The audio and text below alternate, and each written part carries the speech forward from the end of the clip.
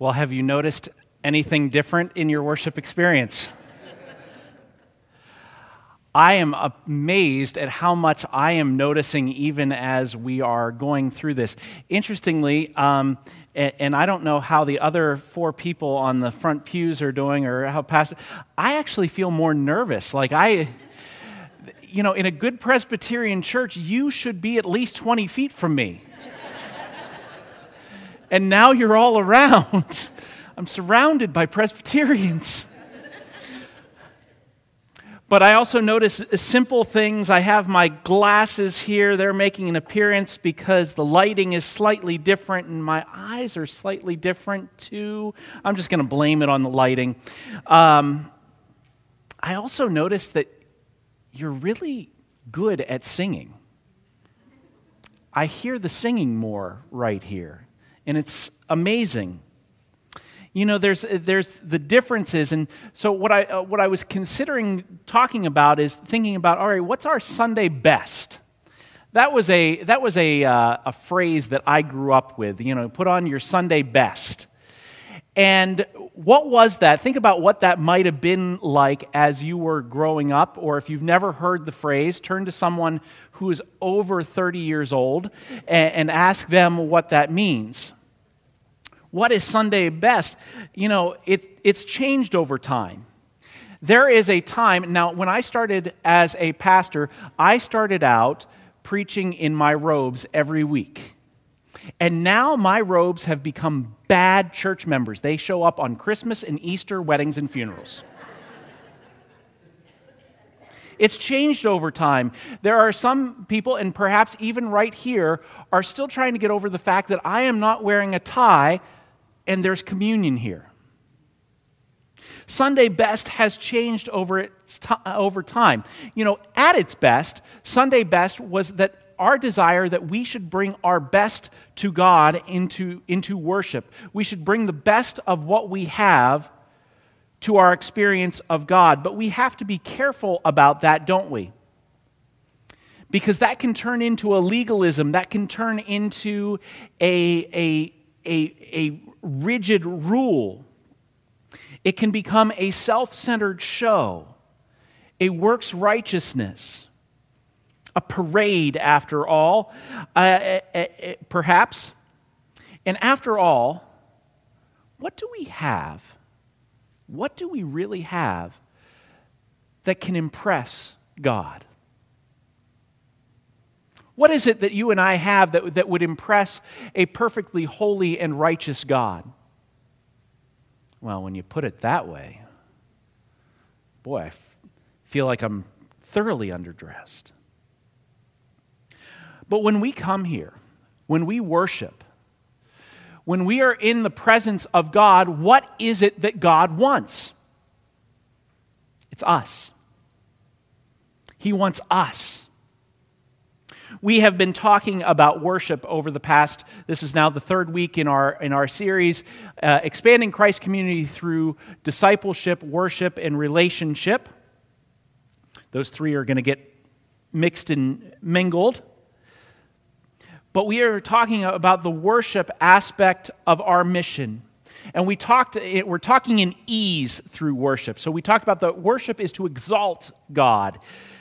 That worship edifies the people of God last week. And then this week, as Pastor Dina let us know, we're talking about the fact that worship is to engage the people of God. And very simply, worship engages the whole being. Very simple. Worship engages the whole being. Now, we're going to take a look at that through a story of David in 2 Samuel. So you can see on the screens 2 Samuel 6, 14 through 22. We're going to be there. So if you want to open your Bibles and turn to 2 Samuel, I'm going to give you another obvious one. 2 Samuel, conveniently located after 1 Samuel. It's located before 1 Kings. So we're in the Old Testament section of your Bible. And let me, I know, 3 years of seminary and you get this. plus the doctoral stuff, and you get the master of the obvious. So we're in 2 Samuel chapter 6. We're in verses 14 through 22. Now, David is bringing the Ark of the Covenant, the Ark of God, from another place in Israel, or Canaan, and he is trying to bring it up. He's tried once already, and that didn't go so well, but he's trying to bring the Ark of the Covenant, the Ark of God, up into Jerusalem, which is his political capital. So he wants to make it the religious capital as well. So hear the word of the Lord as I share it with you. Wearing a linen ephod, David was dancing before the Lord with all his might, while he and all of Israel were bringing up the ark of the Lord with shouts and the sound of trumpets. As the ark of the Lord was entering the city of David, Michal, daughter of Saul, watched from a window. If you remember, Saul is the prior king of Israel. Note that. And when she saw King David leaping and dancing before the Lord, she despised him in her heart. They brought the ark of the Lord and set it in its place inside the tent that David had pitched for it. And David sacrificed burnt offerings and fellowship offerings before the Lord. After he had finished sacrificing the burnt offerings and fellowship offerings, he blessed the people in the name of the Lord Almighty. Then he gave a loaf of bread, a cake of dates, and a cake of raisins to each person in the whole crowd of Israelites, both men and women. And all the people went to their homes. When David returned home to bless his household, Michal, daughter of Saul, came out to meet him and said, how the king of Israel has distinguished himself today, going around half naked in full view of the slave girls of his servants, and as any vulgar fellow would. David said to Michal, it was before the Lord, who chose me rather than your father or anyone from his house, when he appointed me ruler over the Lord's people Israel. I will celebrate before the Lord. I will become even more undignified than this, and I will be humiliated in my own eyes. But by these slave girls you spoke of, I will be held in honor. This is God's word to us today. Let's pray. Lord, we give you thanks for the word, for your word, for this story about David and how we can learn about worship through him. We give you thanks for his example. Teach us in our hearts so that we can worship more fully, so that we can exalt you more fully, so we can edify one another more fully and engage our whole being. Lord, strengthen my words during this time, for mine are empty, just a vapor in the wind.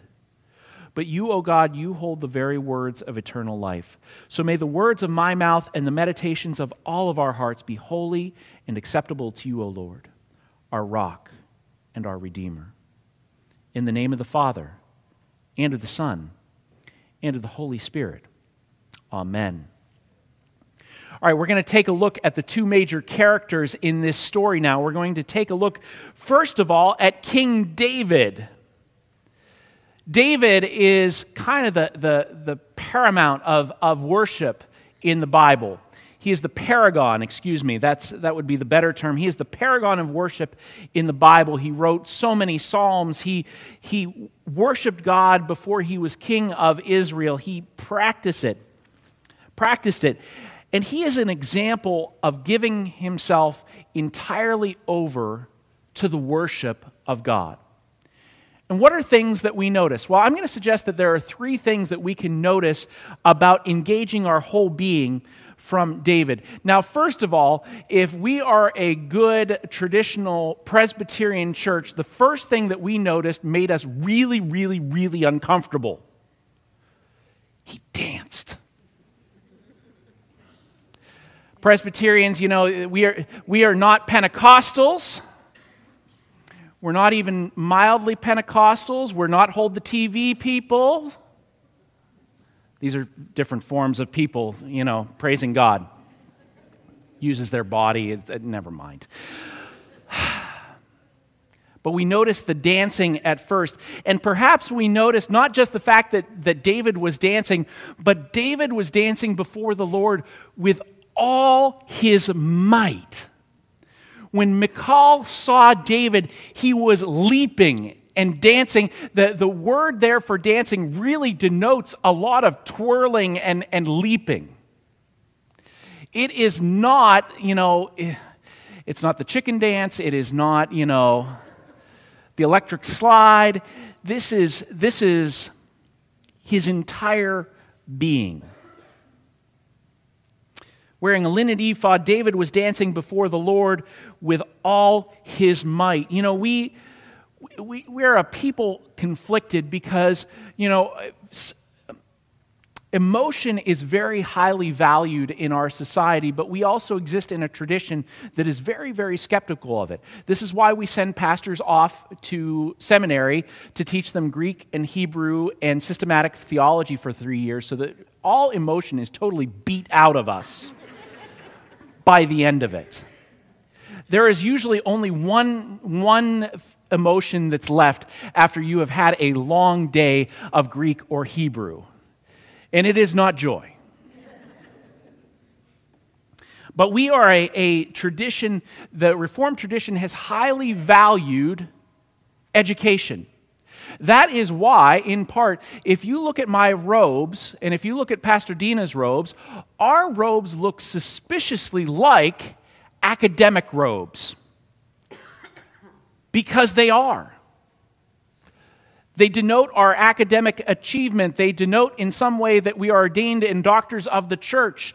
They denote our rank a little bit differently than the rest of academia, as Diane would be able to point out the differences. But we have valued education, and we want a good exposition of the Scriptures. We want to know, give me the facts, just the facts. But here's the thing, as we look at David, we get nervous because David, that is not dignified, that is not decent and in order. That's a Presbyterian buzz phrase that we should look at alongside of I can do all things through Christ who gives me strength. Because we take it just as much out of context. I am not playing in the NBA because of Philippians 4:13.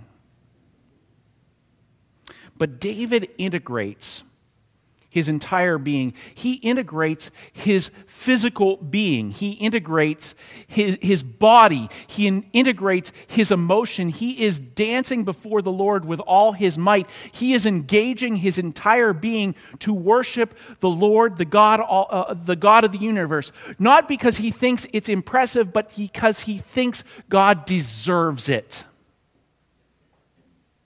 Because God deserves everything that David has. He gives his entire physical and emotional self over to the worship of God. And that can scare us. That can make us nervous. That can, what are people around me thinking and what's going on? And so, but David integrates his physical, his emotional, and yes, then his spiritual being as well. He comes as a fully integrated human being before the throne of God and before the people of God. So we notice the dancing, and it instructs us about how we can bring our full self. But then perhaps you are like me and you like to notice kind of the strange things. And right at the beginning it says that David was wearing a linen ephod. And if you're like me, as I was growing up, I'd be like, oh, well, if this is King David and there's a huge parade and so on, this must have been pretty spectacular.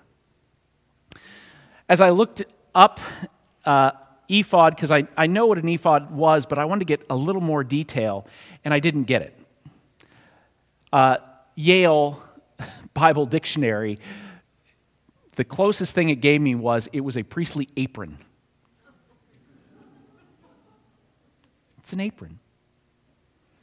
It's a plain white linen garment that just straps around him. He had removed from himself all of the trappings of being king. He had taken off all the symbols of his kingly rule. He was selected by God to rule over the people of God. He had the wealth of the people of God. He had everything. And what did he bring? He brought his full self, and he left his status behind. He didn't dress himself up. He dropped the symbols of kingship, and he put on the symbol of a priest before God. The only people who could go and minister before God were the priests. And David put on that symbol that he could approach God and dance before the Lord. And so we notice the linen ephod, and we notice that it means that David is not bringing his worldly status. As much as he is bringing his physical self and his emotional self and his spiritual self, he is not bringing his worldly self. He is not bringing the self that has status, the self that deserves something, the self that says, "This is my right." But the self that humbles himself before God Almighty. The third thing we might notice if we are paying attention is we might notice the generosity of David. Did you catch the generosity of David? After he has danced before the Lord, after he has danced with all his might before the Lord, after he has given all he can, he goes and he sacrifices to God, and then he blesses the people in the name of the Lord Almighty. Verse 18. And he blesses them, and then he gives them a loaf of bread, a cake of dates, and a cake of raisins to each person, both men and women. And now we might say, listen, you're a king. You can afford a little bit more than a cake of dates, a cake of raisins, and a loaf of bread. Come on. But that was actually a fantastically generous gift. Everyone there, he was Oprah before Oprah was Oprah. And you get a loaf of bread, and you get a loaf of bread, and you get a loaf of bread. But he gives to each of them. And a cake of raisins in particular was a highly nutritious, it was compacted grapes put together. And it was highly nutritious, a lot of energy in that. And so it was highly valued. And so David gives to people as a part of his worship of God. And so he has brought his physical self, he has brought his emotional self, he's brought his spiritual self, and now he's brought his resources to bear. He didn't bring his status, but he brought his resources to bear in the worship of God and the reflection of God's nature. And so we notice his generosity. We notice the dancing. We notice the linen ephod. And we notice the generosity. And so we are left with the question then, what are we withholding from God? David has brought everything. What are we withholding? Are we withholding our physical self?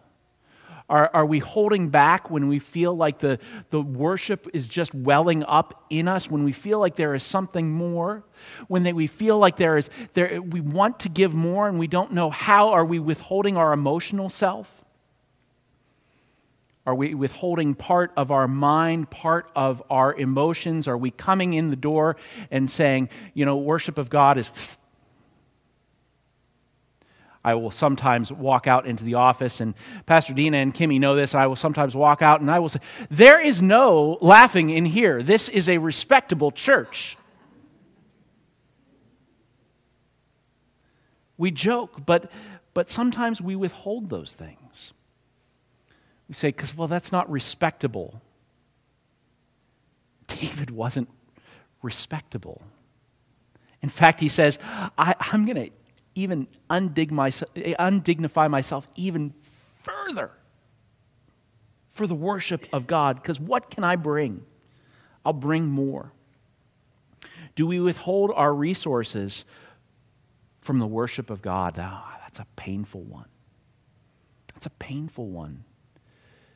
Because I worked hard for it, and I've got my car payment, and I've got my house payment, and I've got kids to think about, and I've got all sorts of things going on, and well, thankfully we just got a contract in the school district, but man, what if things go sideways, and do we withhold our resources from God? I once heard a pastor say, I have never visited a nursing home and never heard someone once say, I really regret giving to God. Not once had he ever encountered that. Is it attention? Is it attention to God that we have been withholding when we want the attention desperately upon ourselves? Is the issue control? Are we afraid to let go? Are we afraid to give over to God and allow Him to sit on the throne of the universe? There's a second character here that we need to talk about. We need to talk about Michal. I noted that she was the daughter of King Saul, who David was appointed king while Saul was still on the throne. That gets a little awkward. And Michal was Saul's youngest daughter, and as you might imagine, if you marry the prior king who you depose daughter, there might be some marriage. We might have like some marital therapy that we would want them to work through before getting married. They actually do have a good marriage at first, and then it goes sour, and you can see it gets kind of complicated here towards the end. This is the last time Michal appears in Scripture, actually. And you can see that in verse 16, as the ark of the Lord was entering the city of David, Michal, daughter of Saul, watched from a window. And when she saw King David leaping and dancing before the Lord, she despised him in her heart. Michal focused on David's lack of dignity. Oh, look at what he is doing in front of those slave girls. Vulgar, he's just wearing an ephod and ugh. And she calls him out on him, how the king of Israel has distinguished himself today, going around half naked in full view of the slave girls of his servants, as any vulgar fellow would. If you're reading an inference into that, you're correct. I'll just leave it there. But here's the thing. Michal has expectations of David and of God that are not being met. She has expectations that are not being met. David has found that the Lord has met all of his expectations even before he was king over Israel. The Lord had met David's expectations while he was out tending animals, while he was out tending sheep, while he was out fighting the lions off and so on and so forth. The Lord met his expectations. The Lord is my shepherd, I shall not want. He makes me to lie down in green pastures. He leads me beside still waters. He restores my soul. David had found his satisfaction in God, but Michal is not satisfied, and she is not looking to the Lord to be satisfied. We don't know what she is looking for, but what we find is that her criticism of David is a pretense of her unmet expectations. And this is the why behind the what. The what is her calling out of David. It is her letting him have it. It is her, you are undignified. You are not a king of Israel. I will tell you, I grew up with the king of Israel. You are not one. That's the what. The why is her unmet expectations. And I say this because we can talk about what we are withholding from God. We can talk about the physical, the emotional, the resources. We can talk about control. We can talk about attention. But we need to talk about the why as well. Why are we withholding from God? Is it because we don't want to be made to look a fool? Is it because we are not really sure about God's goodness or even God's existence? Are we still suffering from prior pain that we have not allowed God to heal? Has there been a hurt in our lives that relationally we just can't get over, and so we cannot fully trust anyone? We can't fully trust God because I don't know if you are going to help me, God, because or if you're going to hurt me because the last person did. I'm not sure about your faithfulness.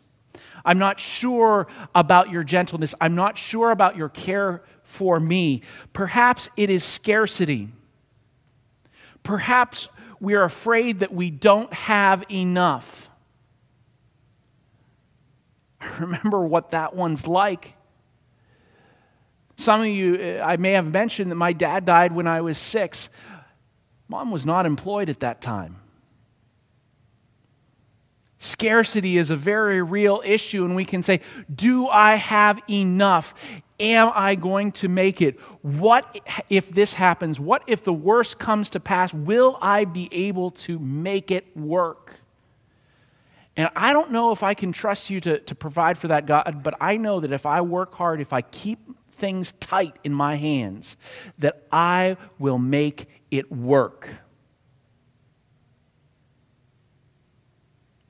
Why are we withholding from God?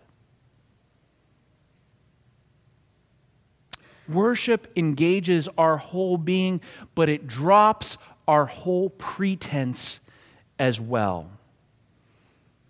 As we consider this, and as we consider how we are a worshiping community, as we are a community that centers around this foundational act, the self-giving Son, laying down his life on our behalf, laying it all down, emptying himself of all glory, of all honor, of all power, so that he could take on our flesh and take our place and give himself over to our death.